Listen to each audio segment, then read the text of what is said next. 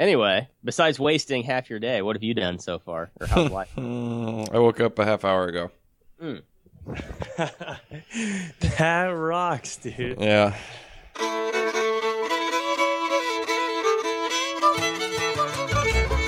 Three Dogs North is an attempt to objectify the subjective with little violence as possible.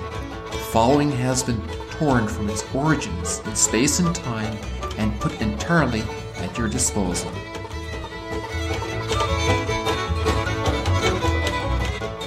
Yo, for real, this parish is nuts. Okay, it's so insane. I can't even wrap my mind around all of the things that are going on all at once. Like yesterday, there's usually 6 masses on Sunday, and so it's 3 English, 3 Spanish, and I was with 4 of them. One was with an all Spanish young adult retreat that was outside while the wind was blowing, and outside masses just get insane. And so I'm trying to hold the microphone, hold down chalices, hold down books that are like flying all over the place.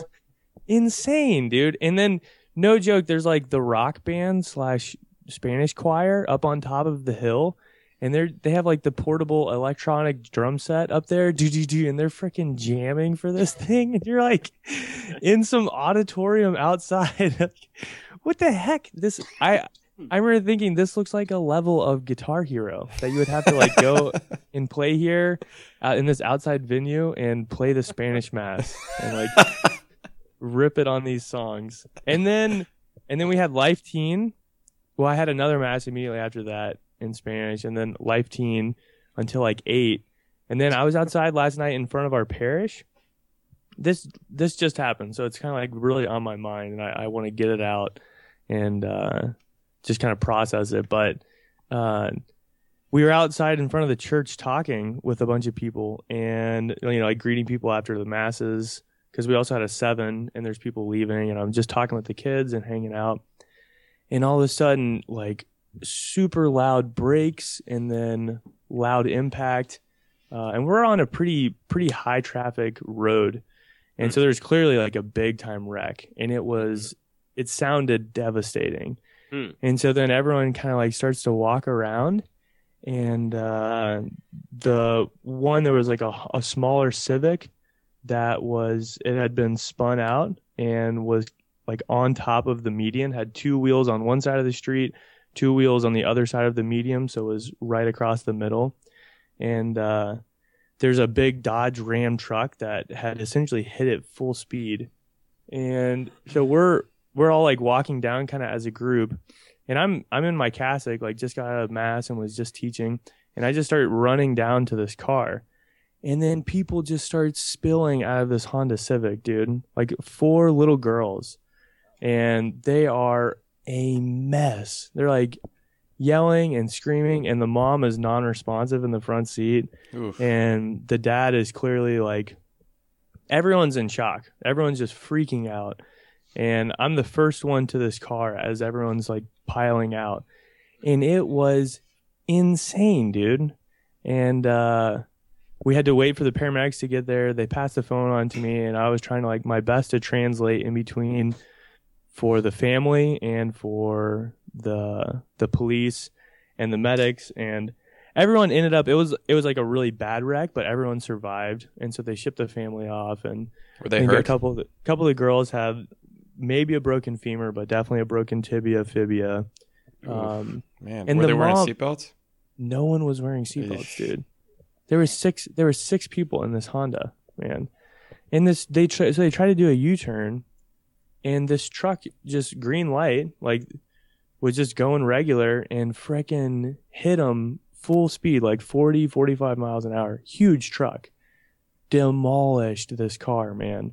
So like one of the doors was jammed shut, and all these people are around, and it was pretty wild, dude. So that was just like a lot to process after the whole day. And then the weirdest thing is you come back into the parish, and I was down there for probably like 30 minutes to an hour until the ambulances left. And then you come in, and like people are hanging out, having tacos, and and they have no clue what's going on. That's not a joke. They really were having tacos, and then you come in and like my brain / heart is fried, and then they're just laughing and joking, and you have to enter into this conversation with them, and it's just such a strange life, man. So it was a lot to process, but thanks be to God, like the kids ended up being pretty okay, so it wasn't as traumatic as probably I'm making it sound, but it was certainly freaky, no doubt about that. Well, possible broken femur, that's a big deal. I remember one time I was bow hunting with a priest down in central Illinois, and it was like late November, early December, and it started to snow, and so we were leaving, and we almost got in a wreck trying to get out of this place where we were hunting because we had to go down this kind of grassy hill, and his truck almost went into this huge gully. But we made it out okay, and he was driving this big Tacoma 4-wheel drive, and we're just puttering down this 2-lane highway. You know how they go through towns and stuff, so you can go 55 and then slow down to 25 or whatever through town. And we were near one of the towns and come upon a minivan, which you could see where she skidded out, went to the right, which was up against this embankment. And you know how they have those pipes for drainage every few hundred feet or something like that. What are they called? Doesn't matter, but you know what I'm talking about. So it like basically serves as, in the ditch, a huge speed bump if you're trying to drive through that ditch. And you could see she hit it and flipped over, and the car was on its top, upside down. And she wasn't wearing a seatbelt either. We come up and we just hear this wailing, and it's an elderly woman. You can hear her just like weeping, and also her hearing aid is screeching because I don't know if it got messed up, and when it's low on battery it just like squeals.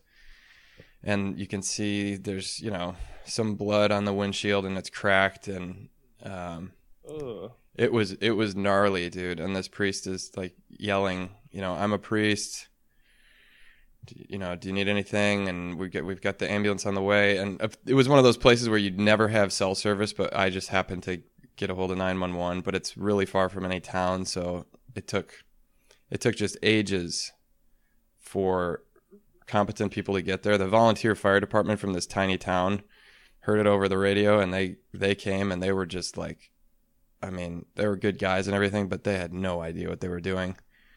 And man, it's pretty jarring. You feel helpless to help somebody because we couldn't even get her out. The car was upside down. We didn't know if she'd broken her neck. They had to cut the windshield. When the ambulance finally got there, they cut the windshield open and pulled her out on a stretcher. And the tough thing was I never knew what happened. She seemed fine. She was still conscious when she got in the ambulance. But and then that week, I felt like I was cursed because that week I'm driving up back to Chicago, and I think on 55 or something, and this cop on a motorcycle pulls off to the shoulder, and it's one of those gravel shoulders, or it had gravel on it or something, and he kind of like lost control of the front wheel of his bike, and it looked like he was new to the motorcycle, and he bailed into a ditch. And I stopped, and I'm like, I don't know, 21, 22 years old, and I pull out, and there's this young kid, and the cop is like trying to brush it off like it's no big deal, but he's just got road rash all over his face and arm. And it looked gnarly too. And I was like, do you want me to call for some help? And I think that he just felt embarrassed / I'm the cop, I'm supposed to be the one helping you. Right. So he's like, no, I'm fine. I'm like, are you sure? Do you have a radio? You can. He's like, no, I'm fine. So I stopped at the next trooper I saw in the median, and I told him I saw a cop bail on his motorcycle.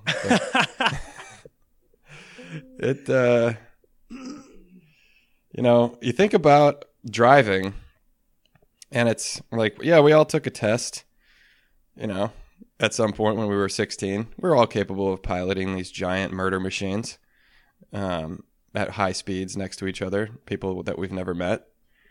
And you're used to it because it normally works out fine, but sometimes when it doesn't work out, it can get pretty ugly.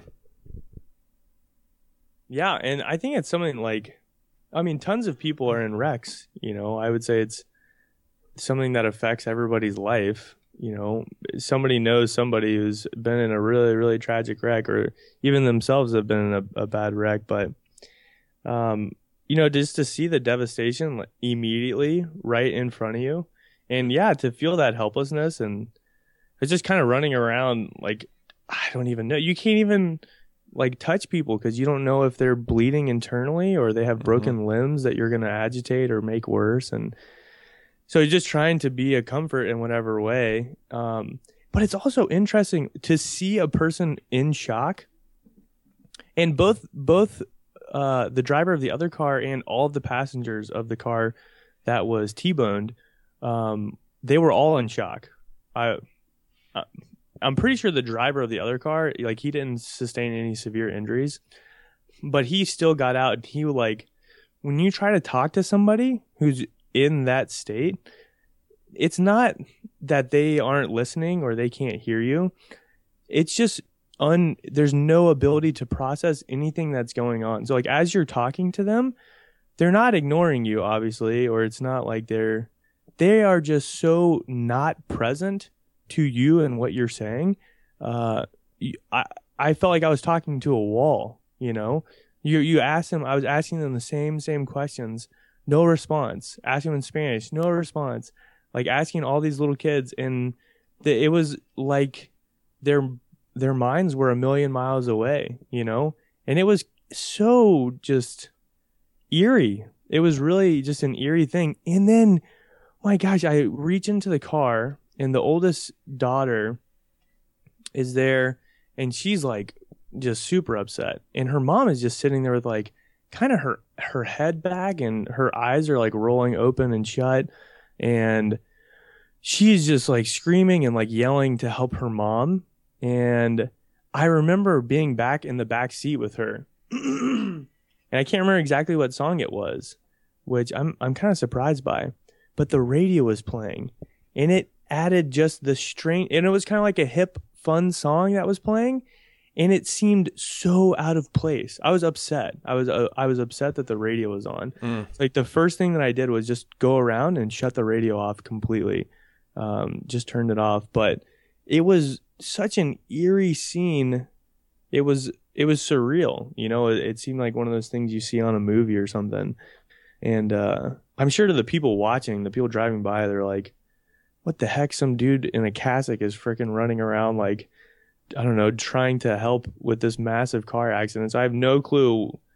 I mean, it was just an unreal experience. That was definitely took some time in prayer to give that one to the Lord. But, you know, prayed with them and was able to talk to the mom as she was being carted off, and was just there with the little kids as they were getting questioned and talked to. And you could tell that they were concerned about legality issues as well, but it was really also kind of a joy to be there and to be a person of stability when everything else was up in the air. Like, they went to different hospitals. One of them, the kids went to the Scottish Rite, which is the children's hospital, and the mom went to like big adult hospital, Gwinnett Medical over here. And so, like, even the families were separate. And so to be the kind of the mediator and hopefully, I don't know, yeah, a source of stability, I think, in like a really, really crazy moment. I certainly felt helpless, but at least I could be consistent. That was really all that I could do. So it was a lot. Brings up an interesting question. Do you guys want to pray real quick? I have an observation, but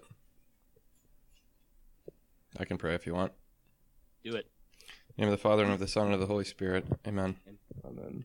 Come, Holy Spirit, fill our hearts and our minds so that we may speak only the words that men and women need to hear. Give us grace to love you more deeply by knowing you more closely, and so following you more faithfully. Bless Cardinal George. Yesterday was his anniversary of death. Bring him into the eternal light of glory in heaven. And Father Oakes, all the dead, those who suffer or are sick, this family who was in the car accident yesterday, and all who suffer this day. Let us be in solidarity with them. Commend all our prayers into the hands of the Blessed Mother. As we pray, Blessed Mother, or Hail Mary, full of grace, the Lord is with thee. Blessed art thou among women, and blessed is the fruit of thy womb, Jesus. Holy Mary, Mother of God, pray for us sinners, now and at the hour of our death. Amen. In the name of the Father, and of the Son, and of the Holy Spirit. So that story of yours kind of brings a question that I've had, and I don't really have an answer to it. But the idea of there being people in moments of massive crisis and suffering, while our lives, or people's lives in general, generally go on uninterrupted by that suffering. So like the radio thing is a great kind of tableau or image of that fact, that you were kind of frustrated because here's this family who's in trouble, and in your mind, like, all my resources should go to helping these people because I'm capable or whatever. And then there's this person singing a carefree song or whatever, and you're like, how can you be singing in a moment like this, you know? even though it's a recorded track and whatever, it's just complete coincidence. Or even the tacos, like eating tacos while you're oblivious to the fact that something massive happened to this family. And I was thinking about that this morning. So I get a little news update email, and there was a big earthquake in Ecuador, and there's just tons of dead people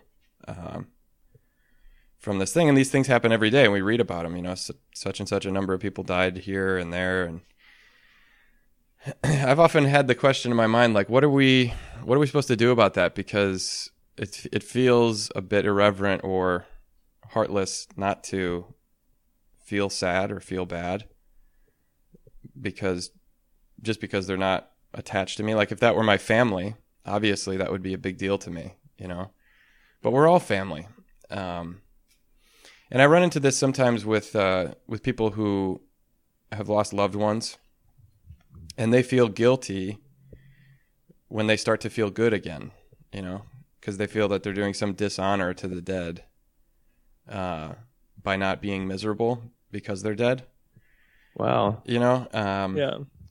And it makes sense, but at the same time, my advice is kind of like, don't tell yourself how you're supposed to feel, you know? If it hurts, let it hurt. But if you feel peace, take that as a gift, you know? But I don't know. It's like managing that whole feeling bad for not feeling bad. Have you guys ever had that? You know what I'm saying? Like sort of an indifference to suffering, because we can't hold it all in our heart. You know, like if you tried to, every single refugee in the world or orphan or widow, if you felt the actual pain of being in solidarity with that suffering every day, would you even get out of bed in the morning, you know? Yeah, I mean, I had, what I relate to that, I guess, from my own life. I had a good buddy, at one point he got in a car accident, and he was actually completely fine. Like, he walked away just totally unscathed. But in the accident, a 10-year-old boy was killed. And so I actually met with Father Murray about this when he was at Mundelein, because I noticed in myself that all I felt around this was just total relief, because my buddy, I mean, he hadn't had anything to drink. It was like firmly ruled that in no way was he at fault in this accident. And I remember that was kind of the biggest thing. Like, once I found out he was okay, was like, okay, what are the ramifications for this? Because you don't know when it happened anyway. Mm-hmm. And I took that to Father Murray, that exact thing. And I was like, you know, the past couple of days I've noticed that I'm very mad at myself for not feeling bad for this little boy and his family and everything and what they're going through. It's like and I was just blunt. I was like, honestly, all I feel in this is a sense of relief that my buddy is okay. And honestly, a sense of relief that nothing is going to happen to him now legally. And Father Murray was great, man. And he was just adamant. And he said, he was like, use this as one of just the principles that you live your spiritual life in, that you never tell yourself how to feel ever. And like, you just have to operate under that, reality, is that you don't get to, especially when something like that happens, you have to be honest and relate those emotions to God, but you can't stir anything up, especially in those moments, or you can't force anything away, even that sense of relief. But I don't know where this will go. I had the little communion service this morning that I gave the reflection at, and I was talking about, it was something that you said a few weeks ago, Connor, when you're talking about just like the real definition of what solidarity is versus the idea of vicarious penal substitution, which oftentimes a lot of Catholics mistake. And it's funny that we're talking about this because I was up early this morning and I read a little bit of the news and was reading about just the different refugees in Syria, and Pope Francis has just taken like some of them back, I think, to the Vatican actually, and housed them. And it doesn't solve the whole problem, but it was a very well written piece and a beautiful story and everything. But something I said in this little reflection was that when we're talking about the reality of solidarity, both in humanity and Adam, but also in solidarity in the passion, death, and resurrection of Jesus, it helped me for somehow just articulate, at least to myself, all this stuff. I feel like what Pope Francis has been talking about of this, and not just Pope Francis, I mean the constant like emphasis of the church of the preferential option for the poor and reaching out to your neighbor, like whatever you want to call that. But what I actually said in my reflection is, it doesn't matter how you feel or what emotion gets evoked in you. But the reality is if someone else is not okay, then you are not okay. And I was talking to myself more so than the people in the church. But I'd like to maybe hear your thoughts, or if you want to take it elsewhere, that's fine, because it's a little off topic. But just that idea of, like, what is solidarity? When we talk about solidarity, what exactly are we saying? Because it's more than emotional responses. Does that make sense? Yes. Mm-hmm. Well, Dr. Barrett covered this a little bit in her social justice class. Do you remember what she said about it? Tell me what you remember. Yeah, well, I remember her talking about it. I just remember her giving the example of, like, if someone's drowning and you're on shore, being in solidarity is not standing there feeling sadness for them drowning. Being in solidarity with them would be feeling the sadness and then responding in kind to it, of like, oh, then you go and you help them. Yeah. I remember that. But there's also the reality of, like, I also, I don't feel in any way that I'm called to walk away from what I'm doing here and, right, move to Rome to help the Syrian refugees, who are objectively my brothers and sisters. Yeah. But I'm not, call it what it is. Like, I'm not going to move over there to dedicate my life to their, like, relief effort either. Yeah. And so, I mean, this is a hard thing to articulate the mystery of it anyway. Yeah, I don't have an answer to it. That's why I asked it, because you're right. It's like, I'm doing what I'm doing, and a lot of it is, solidarity with suffering people in certain situations. And, part of it, I think, is that we're so much more aware of suffering throughout the world now because of communication. where before, you wouldn't know there was an earthquake in South America. Maybe weeks after it happened or something like that. But the instantaneous communication just makes it kind of paralyzing. You're like, well, yeah, I'm doing something to help here, these people.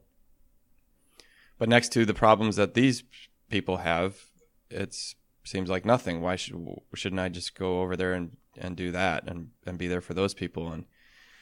But I've known some people that kind of feel that way, or feel that like profound sense of guilt that they're doing fine and others are not, and it doesn't give them any peace. It kind of is a curse, because no matter what they're doing, they always feel like they're not doing the right thing. And I, for one, I run my life and I believe that whatever's in front of me is God's will for me. And if you try to, right, it even gets to the honestly, like trying to make yourself feel a certain way. You can't manage it yourself. What were you gonna say, Juice? Relax. Hello. Are you in a tunnel right now? Are you podcasting from a tunnel? I'm in a cave. I am in a cave right now. I think I can hear you guys good now. Yeah, you guys it sounded very spotty to me, but you guys haven't said anything, so I figured it was probably my internet connection. Dang it. You sound okay right now. You sound good now. Okay. You're kind of back. As well. Anyway, I did kind of miss the last maybe 10 seconds of what you were saying, but it probably wasn't important. No, it solved the whole problem. Yeah. Let's talk about something else. Well, fix that one. Now we can move on. Hey, we did it, guys. We're awesome. Nailed it. But the only thing that has ever engaged that to me in an unsystematic way, it's like that stuff that we learn about solidarity. I mean, it is important, and I don't want to call that into question at all. I mean, just like the question, whatever, what is God? Okay, well, you can. I think you can engage that question through a systematic theology or whatever. You can give multiple answers. He's existence itself. He is greater than that which anything can be thought. You can talk about that, but also it's not even getting at the mystery either. And so I think you can engage this question in a systematic way. But the only thing that I've honestly ever read or heard that at least really deeply resonates with me is that I know we've talked about it a little bit, but that one principle that Therese talks about almost in passing in Story of a Soul, when she's talking about the care for souls in her own life, and her move, especially towards the end of her life, is just to tell Jesus to draw her. And by drawing her, she has to trust that he will draw those that she loves with her. And again, it's not I guess at the surface, a profound insight, but at least to me, it engages what we're talking about way more so than anything else I've heard.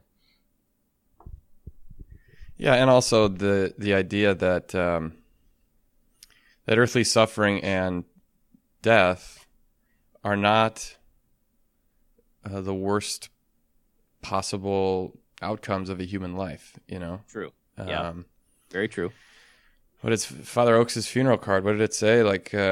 It makes no sense to be a Christian unless you see death as one of God's greatest gifts, or something like that. Right.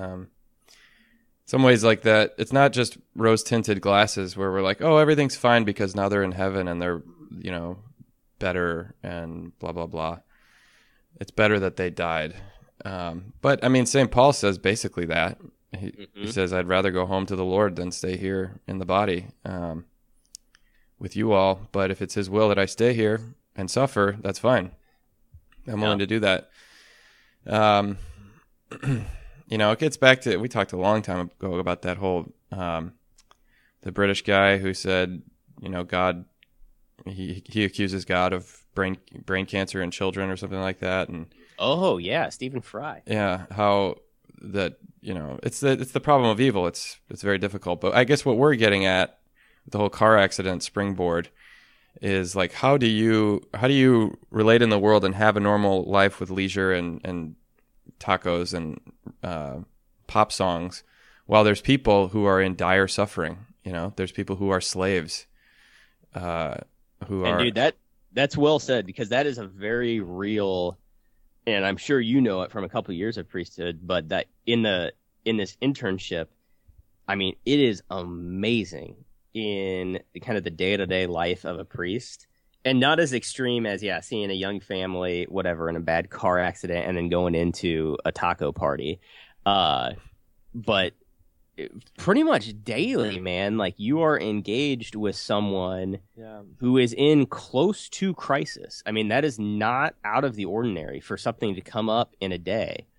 And like, I was telling my dad about this a couple weeks ago, and I mean, the next like room that you enter could be just ho hum, like mundane meeting. It could be someone who's really excited about something. I mean, it is at least for me, it has been a maximizing of my emotional maturity, frankly. Mm-hmm. Because Warden was talking about. Hey, I lost you there. You said that it's like, you don't want to talk about your emotions because you're dominated by it. Oh man, can you hear me? This is going terribly. You had a punchline. Yeah. You like, it was the point, and it just blanked out right before you said it. Freaking internet, dude. Well, man. Did Did Ayersman take the internet with him when he left? Dude, I think, you know what this could be, is that we're getting so many downloads that we've broken the internet. Not again, dude. What? This has happened multiple times. Yeah, dozens. Oh, I hate this. But like what I was saying, it was that point that you were talking about that Mike Warden made. Was like, when you won't talk about your emotions, oftentimes you're dominated by your emotions. Mm-hmm. And I mean, you got to have that stuff in order to engage that over and over. You really do have to grow up very quickly. Yeah. And even like this discussion that we're having, I mean, it makes me feel. It does. It kind of like makes me want to hit the chapel, put my trust back in God, but it makes me feel very small, man, of like, man, this is the Catholic Church and the mission of the church is bigger than me. And I participate and get to cooperate in it in as much as I let Jesus live through me. And other than that, man, that's it. Like, we're toast if we don't do that. Yeah, that's what I was thinking. Like, I think this question, it at least in my own life, it's made me boil down to the most basic principles of why I live as a Christian, which is like a radical trust in the Lord, that He is shepherding and guiding and leading all of us to the greatest good and into His heavenly pasture, which of course, like the Good Shepherd Sunday reading, so beautiful. Because like, what is the Lord? He doesn't expect us to shoot around from country to country trying to save the entire world. Like, that's precisely what He doesn't want us to do. Because with Therese, all the great saints, they know they're not God. That's like the number one principle that they operate from. And I think living from that place of you are God and I am not, and I trust in you, then we can live in solidarity with our people, with the suffering that we encounter. And oh my gosh, man, you're totally right, Rob. The experience that I've had here is, in a real way, like entering into the life and the crosses of the people of your parish. And yeah, I am a finite being. I cannot be everywhere. I'm not supposed to be everywhere. And none of us are. Like, that's the Lord's thing. The Lord's thing is to take care of all of the people of the world and to draw them to him. And I think when I just realize how little I am and how much even just the people right in front of me have their own giant crosses, and living in that place, it just always boils down to the principle that he is God and I am not. And I have to just totally trust in him and be present with the people that God puts in front of my life. Like you said, Father Connor, like every person that I encounter is a gift from God. And every encounter that I have is a moment for an encounter with the Lord, both for me and for that other person. And like, what a radical, we had a family that, they lost a 5-month-old, and we got called out there and had to be with the family shortly after the child passed. And then, we had the funeral service on Wednesday. And this family, holy smokes, man, it was just like they were a mess. They were absolutely a mess. It was their first child and they were a young couple and like probably didn't have a ton of money, relatively poor. And our thought, like me and the newly ordained priest here, was like, what do we do now after this funeral? We're standing there and we're just watching this family and they're standing. They have no clue what to do now. You know, they've just given up their 5-month-old and they're just standing around with the flowers from the funeral. They were lost. They were entirely lost, had no clue what to do. And we just went to lunch with them. And it was it was an incredibly uncomfortable, awkward, weird, very very sad lunch. But there were moments where we were able to, like, just by being with them, it was almost giving them the okay to be like, okay, you have to live now. You know, I know it's only been a week since your son passed, and I'm not saying like you have to quit mourning his loss, but you have to live. You can't live in this moment of your son being dead forever. Like there's a mourning process, absolutely. And I guess the way that I felt like we were in solidarity with them was to just be in this terrible situation with them, but to continue living, you know?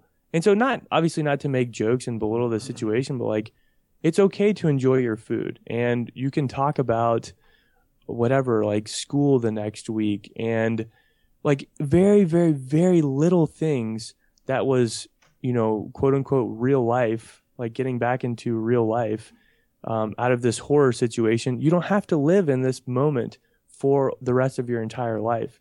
And it was nothing. Like we just ate with them and they were so grateful. I mean, I can't even tell you, man, they were so grateful for us to just be there and like sit in weird silence with them. And, I don't know, it just really made me feel entirely little, but yeah, I guess it just struck me as we were talking about what does solidarity look like, just to be in that terrible place with them and to try and bring Jesus there in like how we live our life. And yeah, acknowledging that he is God and I am not, and we are finite and he is infinite and we have to look to him always. Well, you know, that's a perfect illustration, I think, of what I was kind of thinking and going to say, that what ends up happening a lot of times, I think, with the whole, there's so much suffering in the world, how can we just have our normal lives and be okay with that? And certainly there's, on one side, there's the like indifference, like I don't care one iota what happens to other people as long as I have my cable TV and my whatever I like and my life is okay, so that's all that I care about. But there's also the other extreme of like, I can't be present to what's around me because I'm busy doing my duty of feeling bad about all this hard stuff that's happening in the world, you know. And it can make you blind to what's actually in front of you, you know, because you can you can tend to belittle the suffering of people that are actually near you, who you're actually responsible for, I think, in God's providence, that he puts you in somebody's life whose suffering may not be as extreme as, somebody being driven from their home because of civil war, or someone being captured and forced into slavery or something in a country you've never been to. And it doesn't really help those people, you just sitting there feeling bad about it, part of it, it's kind of like the foxhole thing. Like, can you get out of your foxhole and actually do something to contribute to this fight, even if it's not winning the whole war? Like, you're not going to be the general that is in every place at every time, fighting back the darkness of sin and suffering. You're maybe just one foot soldier, and actually do something, rather than let the fact that the war seems like it's in a difficult spot paralyze you into inaction. And I told you brought up, Juice, the Good Shepherd Sunday thing. I told a story from Matthew Kelly's book, Rediscover Jesus. We gave that away for Christmas here at the parish. Mm-hmm. And the preface of the book has kind of one of those Matthew Kelly stories where you're sort of like, is this really true? It's almost too perfect. And it's a little bit, it's not corny, but it's just a little bit, like a fable. But the story briefly is just this guy he's in New York for a big fancy business meeting, and they just finished, and they have to rush to the airport to make their flight to get back home on time. And they're running through Manhattan trying to find a cab, and he sees that this woman's fruit stand has been knocked over in the hustle bustle of the rush hour city on the sidewalk there. And his friends hail a cab, and they're about to get in, and so like, come on, hurry up, we're going to be late. And he sees this woman, and he's got this decision to make. Like, does he stop and help the woman with her fruit stand or not? And something in his heart tells him to just say, you guys go ahead. I'll catch another cab or something. And he knows that he's probably going to miss his flight, which means he's going to have to get a hotel and stay an extra night in New York. But he stops, and he goes up to the woman and realizes she's blind. And is kind of helpless and crying because, this is her livelihood. So he helps her pick up the fruit off the sidewalk, and the stuff that's fallen in the gutter or ruined or bruised, he gives her money. He says, like, this should cover it. And after all is put back right with the world, she says to him, "Are you Jesus?" And he says, "No." And she said, "Oh, because when my fruit stand got knocked over, I prayed to Jesus to help me. And you came right up and did." And the way Matthew Kelly tells it, that this guy's laying alone in his hotel room that night and has this reflection, like, when was the last time somebody mistook me for Jesus? And, the reading was that the sheep hear my voice, and they recognize it, and they follow me. And I give my sheep eternal life. And the implication is that the shepherd is talking. He's giving orders, he's guiding us, and he's speaking, and he expects us to listen. And his orders, I've found, are very, very specific, They're not like so true. They're not like Yeah. you have to figure out a way to solve world hunger or end sex slavery. It's like there's a person right there that is sad because their 5-month-old just died. You should go to lunch with them. Which seems, in the grand scheme of things, like if you are a big social justice person who's like can't handle the fact that you can't do something about every problem, you'd be like, I don't know. It would be it's more difficult to see the concrete demand of the current situation, and the fact that it doesn't really help to feel bad about all this stuff if you're not willing to, like, actually do something to help, even if it seems so insignificant and little. Do you know what I'm saying? Like, that's the only way to me to feel free, given all of the demands of. And I've been kind of gifted with a personality that, like, I do go from funeral in the morning to baptism in the afternoon, and whatever. It's not super difficult for me. I don't have a lot of emotional hangover Sure. from the difficult thing, and part of that probably is just my heartlessness and my natural disposition to indifference. And the steroids, man, that's what they do. They do. That's a true gift, They shrink your frontal lobe, but among other things. yeah, I don't know. It's certainly a necessary trait, if not natural, then learned of being a priest, because you're constantly swung from one side of the pendulum to the other.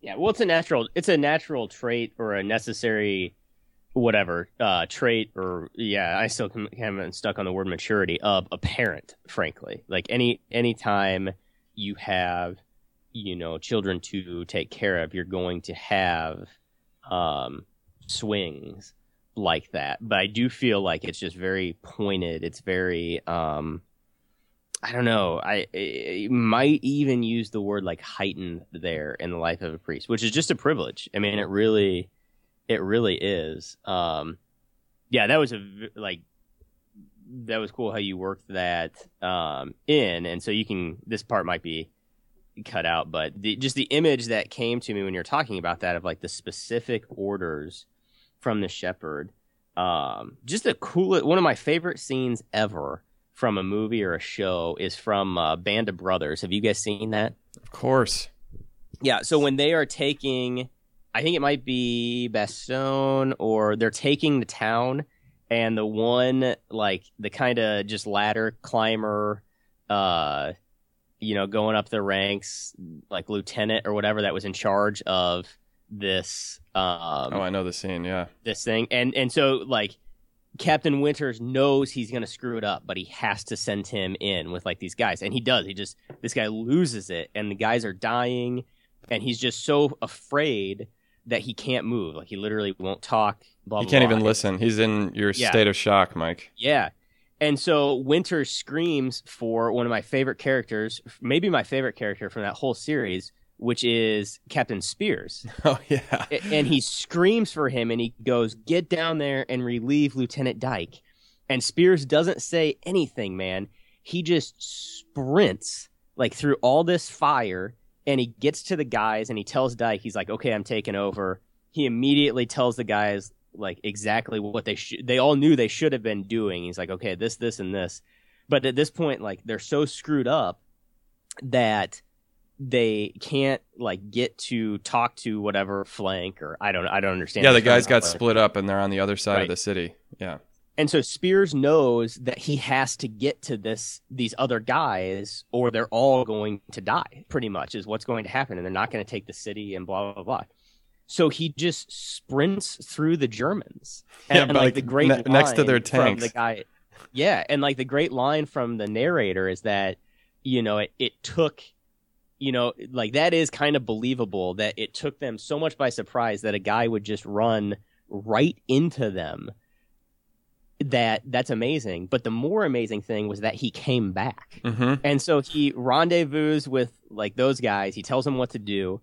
And then he just jumps over the wall and he sprints back to his guys and he's unscathed. And that's a beautiful image for the spiritual life, because that's a guy, and we've talked about this before, of like just hearing veterans talk, etc. Like, he was living like he was already dead, and it was like, I'm going to do what Captain Winters asked me to do, and I know what I need to do, and if somehow like I survive this, then great, but I'm just going to take one step, and I know like each step what it is in order to do this. And that's exactly what we're called to do in the spiritual life. The saints are those who live because they're already dead. And it's like that reality, maybe to put like a little practicality on what we've been talking about too, of like, okay, what does it look like? Okay, the saints are people that are truly alive because they've already died. And like, that sums it up for me. Amen, dude. Amen. Are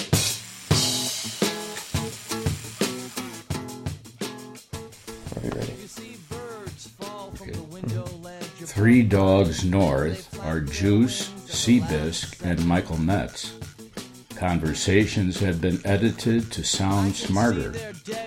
audio and transcripts of this episode are exclusive property of Mundelein Seminary and may not be rebroadcast without the express written consent of Major League Baseball. Down.